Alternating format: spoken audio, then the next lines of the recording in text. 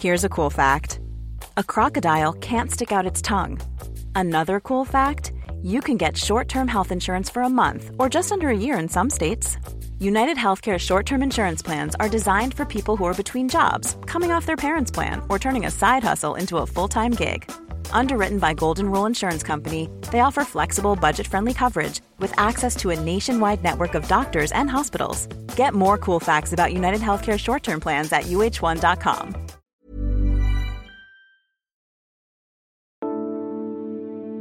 In the 18th century, the London Stock Exchange could be a bit of a zoo. It was here that the phrases bull market, when prices are rising, and bear market, when they're falling, originated. And there was one more animal to add to the menagerie. Bankrupts who defaulted on their debts and waddled out of the exchange in shame were given an appropriate nickname, lame ducks. The moniker eventually spread across the Atlantic, where it was repurposed to describe politicians who'd run out of electoral rather than financial credit. The Lame Duck Congress is sitting now, with a coterie of lawmakers whose days are numbered. For Democrats, this could be the last chance to get some really important bills passed. I'm John Prideaux, and this is Checks and Balance from The Economist. Each week, we take one big theme shaping American politics and explore it in depth.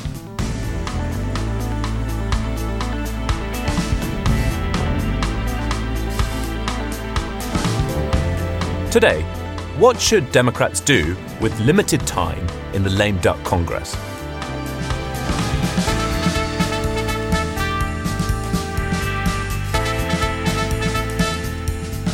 Politicians have returned to Washington following the Thanksgiving break for what Democrats hope will be a legislative flurry. Once Republicans take over the House in January, passing bills will get a lot harder. Will some combination of the 5 retiring Republican senators, plus persuadable moderates, get in the festive spirit and help Democrats pass significant legislation? What can and what should the lame duck session of the 117th Congress accomplish?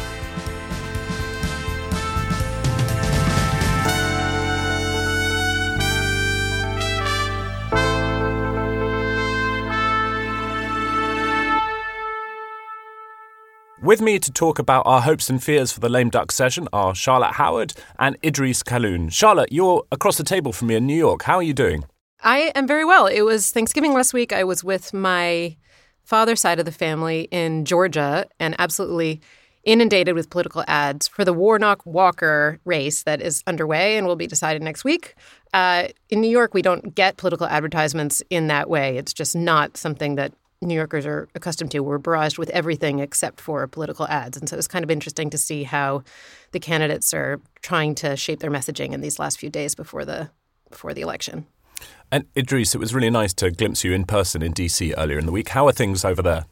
They're good. We also had a very nice Thanksgiving. We were in Kentucky. We had a maybe 30-person dinner, which was great. Made some of the classics and some pumpkin tiramisu, which was my favorite. You made pumpkin tiramisu? Alice and I made it. That's very impressive. Yeah, we did a lot. That is really impressive. Should that be the subject of this podcast, or should we do the Lame Duck Congress? I'm in two minds. I'll just say it's very easy. You just mix some pumpkin puree into the mascarpone, and then that's it. And then it looks very, very festive. That's my type of cooking. I could get behind that. That does sound good. Okay, that's news you can use. The other thing that we have to announce, this is episode 150 of Checks and Balance. So to those of you who've listened from the start, thank you so much for sticking with us. To those of you who are newer, I hope you stay with us for the next few. Particular thanks, I think, to our producers, John Shields and Harriet Noble and Amika Nolan, who've produced this show, and also to Nico Rofast, our ever-present sound engineer, who's the brilliance behind the scenes. So thank you to all of you. Okay, well, we've got a lot to talk about in this episode, so let's get into it. And I think it could be quite an upbeat, somewhat hopeful one about things that Congress might actually get done, which is unfamiliar territory for us. I spoke earlier in the week to Senator Angus King. He represents Maine as an independent, but he caucuses with the Democrats. We spoke on Tuesday morning, and that afternoon, the Respect for Marriage Act passed the Senate. I began by asking him what he is hoping to achieve in the lame duck session. ECA reform, Electoral Count Act reform, is number one on my list. I think that's the most important structural thing for the democracy. And if we don't get it done before the new Congress, I think it's going to be very difficult given the change in the political control in the House. So I think that's a high priority. The defense authorization bill is also important because it contains a lot of the new initiatives and the work in the Defense Department. But it also, and this isn't widely known, it carries along with it the intelligence authorization bill, the State Department authorization bill. So it has a lot of important provisions. Third is a budget, what they call an omnibus, which is a budget. We passed a continuing resolution at the end of September that expires, I think it's December 16th. And we ought to be able to do a budget. I mean, the committees have done the work. It's a matter of negotiating a top line, and then the allocations sort of fall from that. But I'm worried that may not happen. Finally, we're working right now on this marriage equality bill that's important. You started with the Electoral Count Act. That was the number one thing on your list. And for those of our listeners who've maybe buried what happened in the 2020 election somewhere in the back of their minds because it was such an unpleasant experience, can you remind us why the Electoral Count Act is important and why reforming it before the next Congress takes its seats is an important thing to do? Well, I hope you'll allow me a bit of historical digression. It rests in the provision of the Constitution that establishes the Electoral College. And if you go back and read the Federalist 68, which is Hamilton's justification for the Electoral College, I don't often disagree with Hamilton, but he got it wrong. The framers were of two minds. They liked the idea of public participation and democracy with a small d, but only so far. They were very concerned about what they called the mob. The only body in the U.S. Constitution at the time of its adoption that was popularly elected directly by the people was the House of Representatives. The senators were elected by the state legislatures, and the president was elected by this thing called the Electoral College. Hamilton's theory, which looks naive in retrospect, was the Electoral College would be a kind of filter, a council of wise people who would be elected by the popular vote in their state, but then they would exercise some kind of independent judgment. As I see it now, we have the worst of both worlds. We have a system that intermediates between the people and the presidency, but it's a system that's subject to manipulation and mischief. And that brings us to the Electoral Count Act. The original Electoral Count Act was passed in 1887 as a reaction to the unbelievably tightly contested 1876 presidential election between Rutherford B. Hayes and Samuel Tilden. And the election was so close that they just couldn't resolve it. They ended up setting up a commission, which, by the way, my friend Ted Cruz keeps citing as what we ought to do is the mission. That's what he wanted to do on January 6th. Well, that commission's one of the darker moments in American history because they ended up making a corrupt deal to make Hayes the president, the Republican, in exchange for his agreement to end Reconstruction in the South, which in turn led to 90 years of Jim Crow laws and the disenfranchisement of African Americans throughout the South. So anyway, they had the election. It was a mess. They had the commission. Nobody was very happy with it. So they passed this bill called the Electoral Count Act, which was designed to have a process for how the Electoral College was supposed to work. The problem is it's probably one of the most confusing pieces of legislation ever adopted. It's ambiguous. It has all kinds of places where it can be manipulated. And on January 6th, of course, we saw that happen. And so what do you think can be done to prevent another January the 6th? What are your proposed reforms?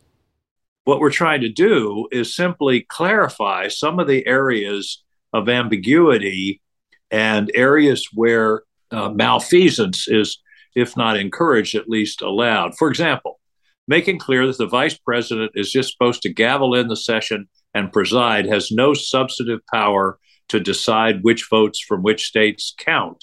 That, of course, was at the heart of Trump's scheme on January 6th, was to get Mike Pence to exercise that authority, which Mike Pence, to his credit, realized and decided he didn't have that power. But this bill that would clarify that. One of the other areas of the bill, of the law, that's a problem is one member of each house can raise an objection and start the process of adjudicating whatever that problem is. The bill that emerged from the committee, the compromise proposal, is 20%. So that's another area of clarification. The other is to clarify who certifies the votes in a particular state. And right now, you have these situations where you might have a rogue legislature decide, well, we're going to certify. The bill makes it clear it's the governor. Well, we've established something that isn't in the original Electoral Count Act, which is judicial review. Go to court to decide, that if the governor is carrying out his or her constitutional and legal responsibility. So that's the essence of what we're doing. But I got to tell you, John, the deeper I get into this, we ought to get rid of the Electoral College. The real solution, in my mind, in the long run, is to allow the people of the United States to elect the president. Why should a vote in California count less than a vote in Ohio? I agree with you on that one, though you're going to have your hands pretty full in the lame duck trying to fix the things that seem possible before we get onto the long list of things that are necessary but impossible. So you've said that the Electoral Count Act and reforming that is at the top of your list, but all the things you've mentioned in our conversation are pretty important. So how do you come up with your list and how do you prioritize? Do you have a sort of mental ranking constantly of what the most important thing is where some change might be possible? How do you make your list? Well, you imply that I have the decision as to what the priorities are. Through some oversight, I'm not in that position. But I've tried. I did list the Electoral Count Act first because that goes to the infrastructure of democracy itself, and everything else in terms of budgets and marriage equality. All of those things are basically policy questions that are important. But if the structure of the system isn't working, nothing else works. So that's why I put Electoral Count Act at the top of the list.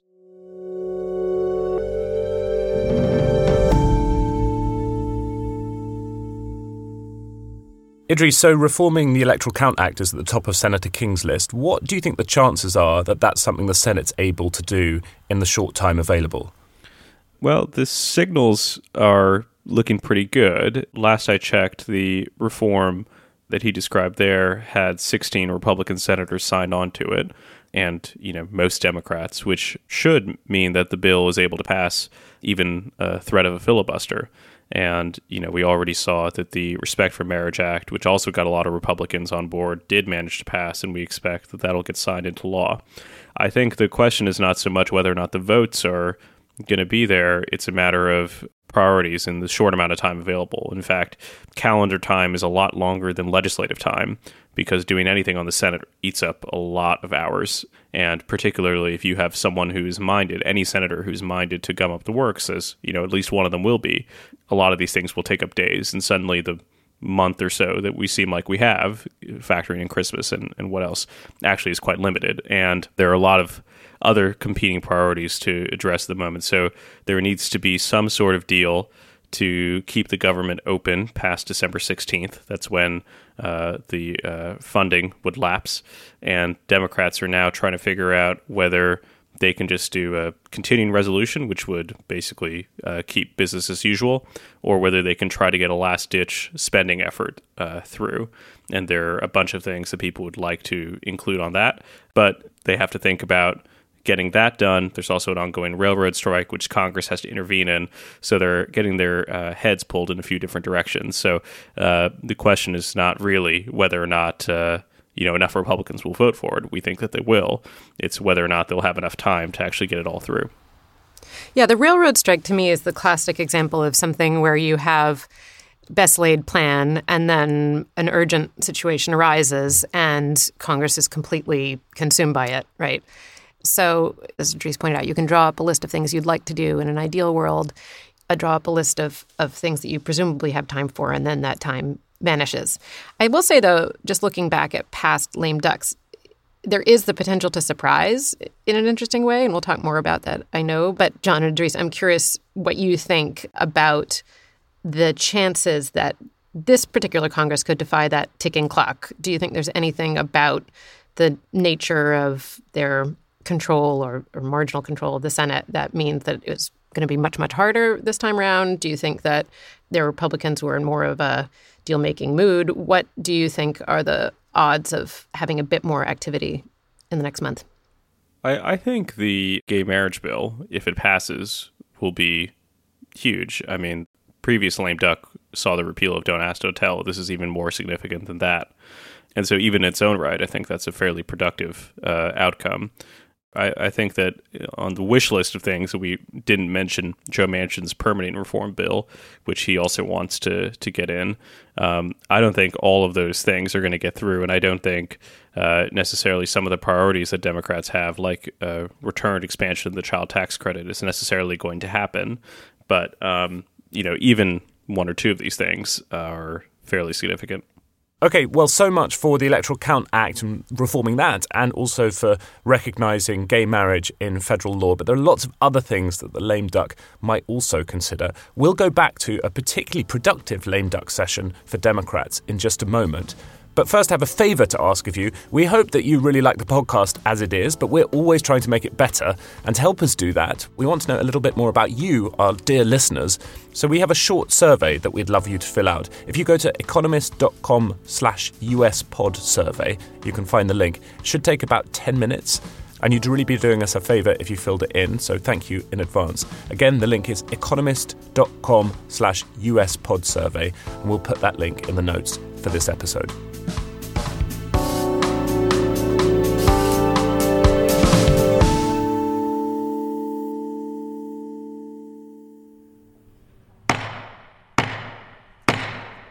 The House will be in order. The clock was ticking. Democrats had kept control of the Senate in the midterm elections, just about, but they'd lost the House, and soon Republicans in the lower chamber would block most of the first-term president's agenda. They had until the new year to make some legislative headway. The prayer will be offered by our chaplain, Father Coughlin. The lame duck session of the 111th Congress opened on November the 15th, 2010, with the usual ceremony. Be with all the members in the final weeks of this 111th Congress. But then the legislative floodgates opened. In the 38 days it sat between the midterms and Christmas, Congress passed several major pieces of legislation for President Obama to sign into law. A bill to extend Bush-era tax cuts and provide further unemployment benefits. Tens of millions of Americans will start the new year off right by opening their first paycheck to see that it's actually larger than the one they get right now.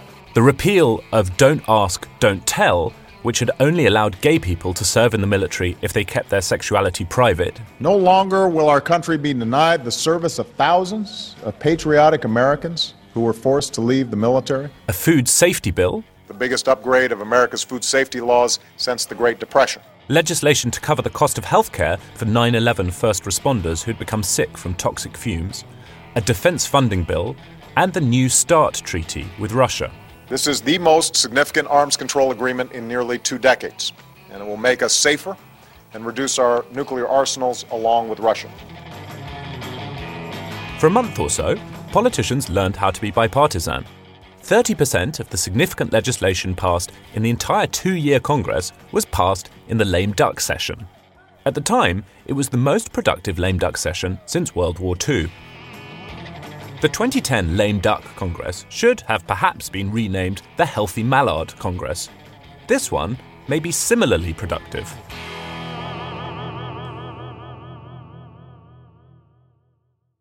Charlotte, it feels like the lame duck session is now an important part of America's unwritten constitution, right? It's quite often the case that the must-pass stuff or the ambitious stuff or the deals that seem a bit difficult to get done in the lame duck. Was this always the case, do you know?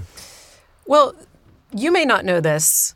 Idris obviously does. But it wasn't until 1933, actually, that lame duck sessions became so short. So it used to be people were sworn in March. So the lame duck session would be much, much longer. You'd have more time to do more things. And it was in the 30s that they changed the swearing-in date for new members of Congress to January, which I discovered yesterday while preparing for this podcast. Did you know that, Idris?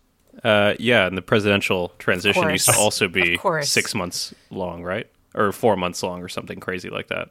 I thought that was kind of interesting. But, I mean, there are different versions of things that happen in a lame duck. One is a politician is on the verge of losing power, and so then they scramble to make things and make concessions just to get something done because the clock has run out.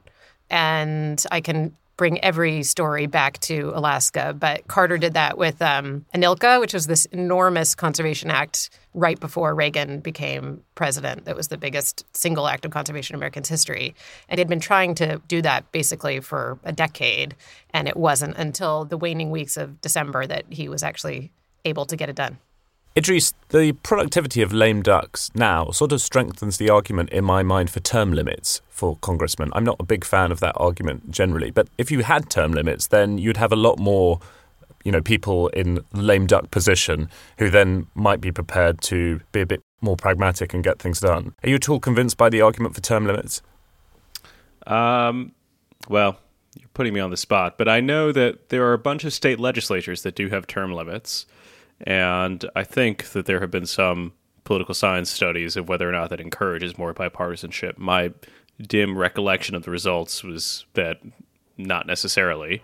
And so based on the memory of that, which may or may not be accurate, I think that term limits might not be the sort of silver bullet for Congress that we think it would be. But nonetheless, people on their way out are certainly a lot more willing to engage in some amount of bipartisan negotiating. I think one thing that happens with term limits, now that I think about it, is you see a lot of games where people go from the state house to the state senate. So people aren't really done with their political careers, or they're contemplating a run for governor. So they're still acting in quite a partisan and canny way, and they're not necessarily treating the end of their term in that office as their last hurrah, which is maybe what is necessary here. So we've already talked about the 2010 lame duck session, and Charlotte mentioned the 1980 lame duck under Carter, between Carter and Reagan. Have you guys got any other good trivia about particularly productive lame duck sessions of Congress? Well, Bill Clinton was impeached during one lame duck. That's maybe not such a happy precedent. No, but he did win his subsequent midterm elections, so maybe he was. The other thing, the Clinton-related lame duck that I find interesting is the presidential pardon lame duck phenomenon, where at the end of your presidency, you pardon all kinds of people who may or may not have been helpful to you at various points in your political career. And Bill Clinton obviously did this with Mark Rich, who had been convicted of tax fraud. Yeah, that is now a bit of an American tradition. I mean, George H.W. Bush pardoned several of the people who were involved in the Iran-Contra affair when he was a lame duck president as well. You can sometimes have really extraordinarily productive lame ducks, which happened with the 116th Congress, but it's really a marker of how unproductive they were the rest of the time, right? So there's sometimes an inverse correlation between lame duck productivity and general productivity, because even though those few weeks were extremely busy for Congress, the 116th Congress overall was one of the absolutely least productive Congresses of the past 50 years. That was, of course, the lame duck that ended in 2020. I feel like there's some analogy here for sort of people who procrastinate for a really long time and then get stuff done in a very short burst just before the deadline. I don't know anything about that. Essentially. It's totally unfamiliar phenomenon. Congress acting like a bunch of journalists. Indeed. Okay, let's pause the conversation here for now, but we'll be back in a moment to count down the rest of our wish list for the lame duck session.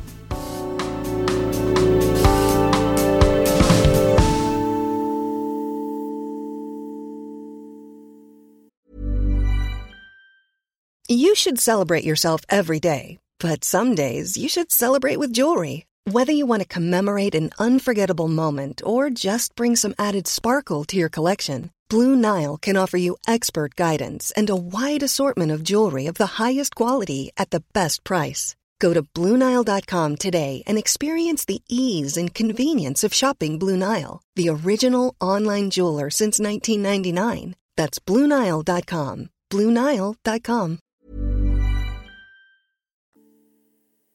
One other thing that we here at The Economist would like Congress to address in the lame duck session is the status of dreamers. So hundreds of thousands of people who were brought to America illegally as children but have lived and worked here ever since still have to reapply for permission to remain every 2 years.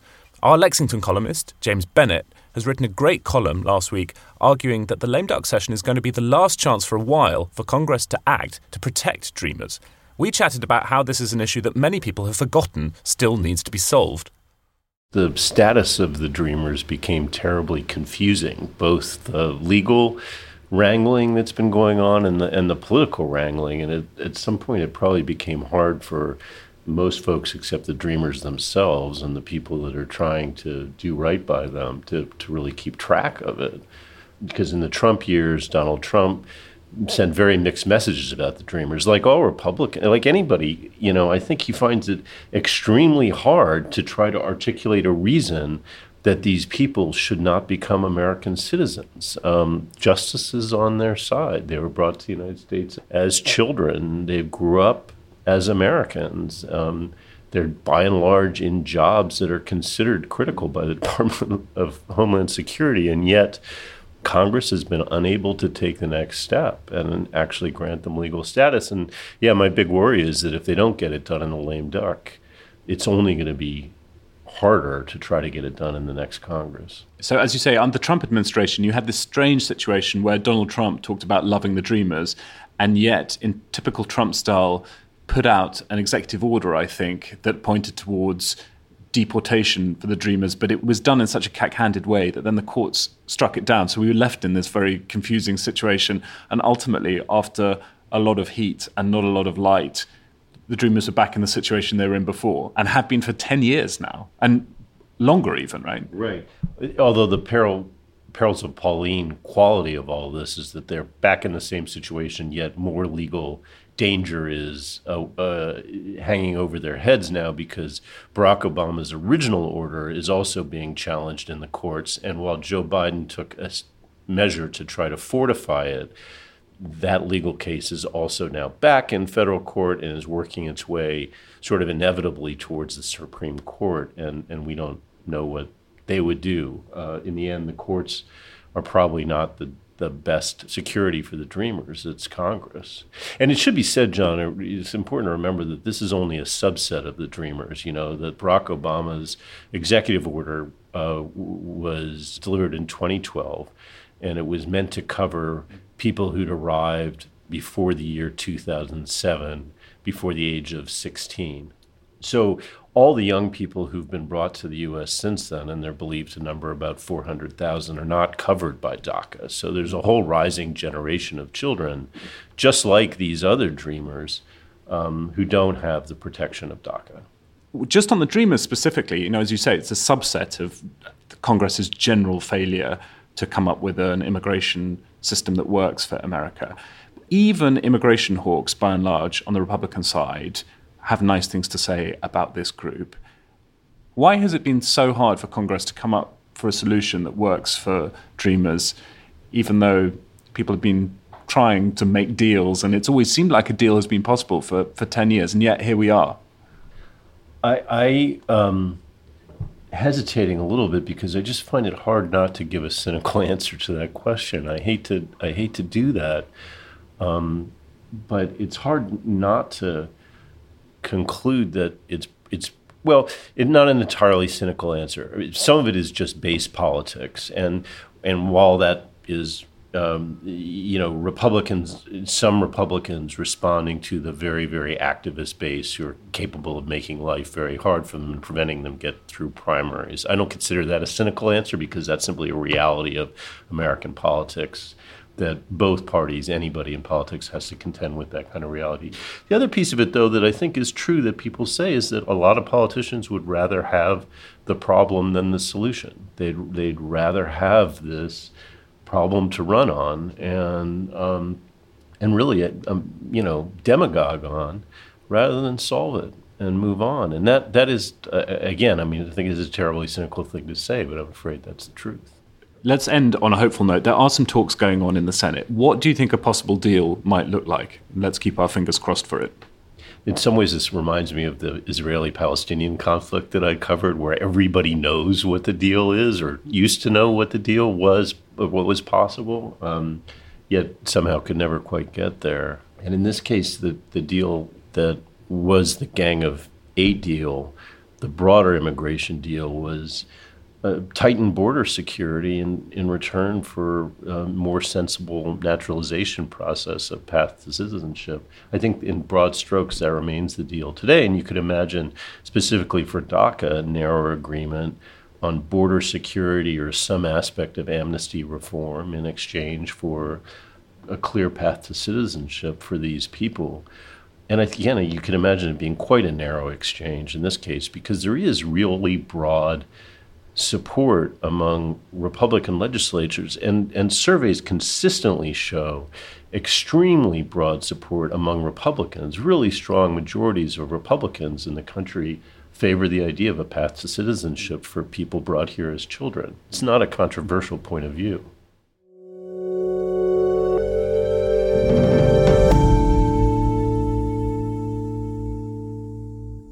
So, as James explained there, a law passed by Congress that would regularize the immigration status of about 300 or 400,000 Dreamers is long overdue. That's something we'd really like to see done in this lame duck session. It's possible as long as the clock doesn't run out, I think. We've already mentioned the gay marriage bill and also reform of the Electoral Count Act. Both of those look like they could happen as well. You know, there are majorities, clear majorities for those laws.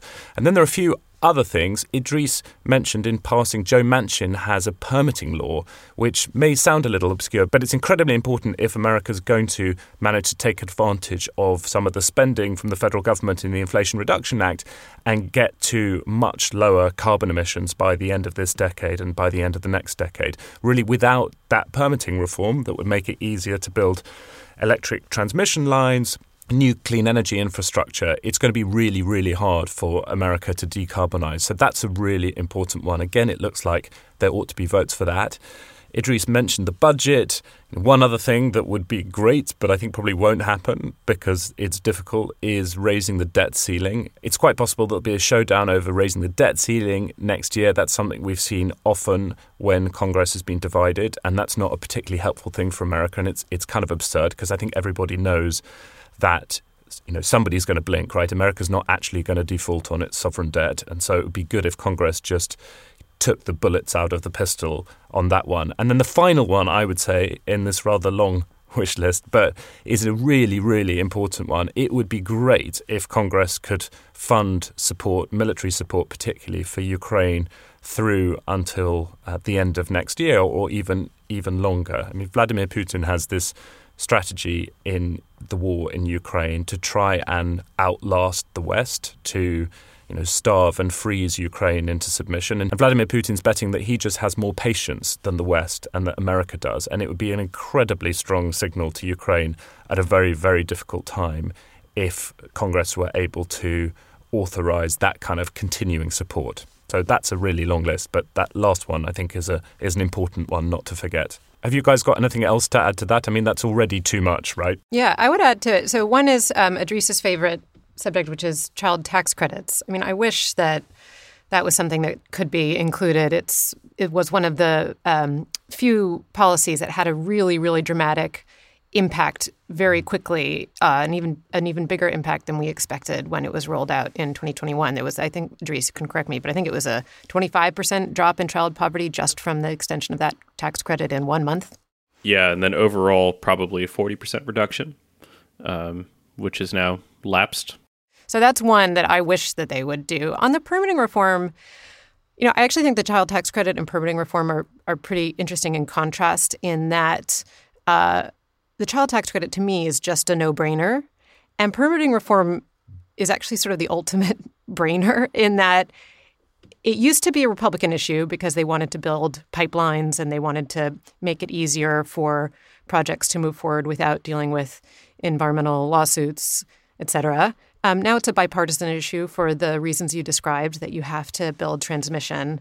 But it's not, it's actually really, really tricky to get it done. Environmentalists historically have specialized in not building stuff, not in promoting the building of things. And if you think about the scale of what Democrats want for decarbonization, it's just absolutely enormous. There was a study back when I was writing about this that estimated the amount of transmission that would need to be built in the 2020s to meet carbon goals, and it was a 60% increase in transmission capacity. That goes over a lot of people's lawns. It goes over a lot of people's private property. And so the question is, what type of trade-offs do you make? Whose interests are you serving?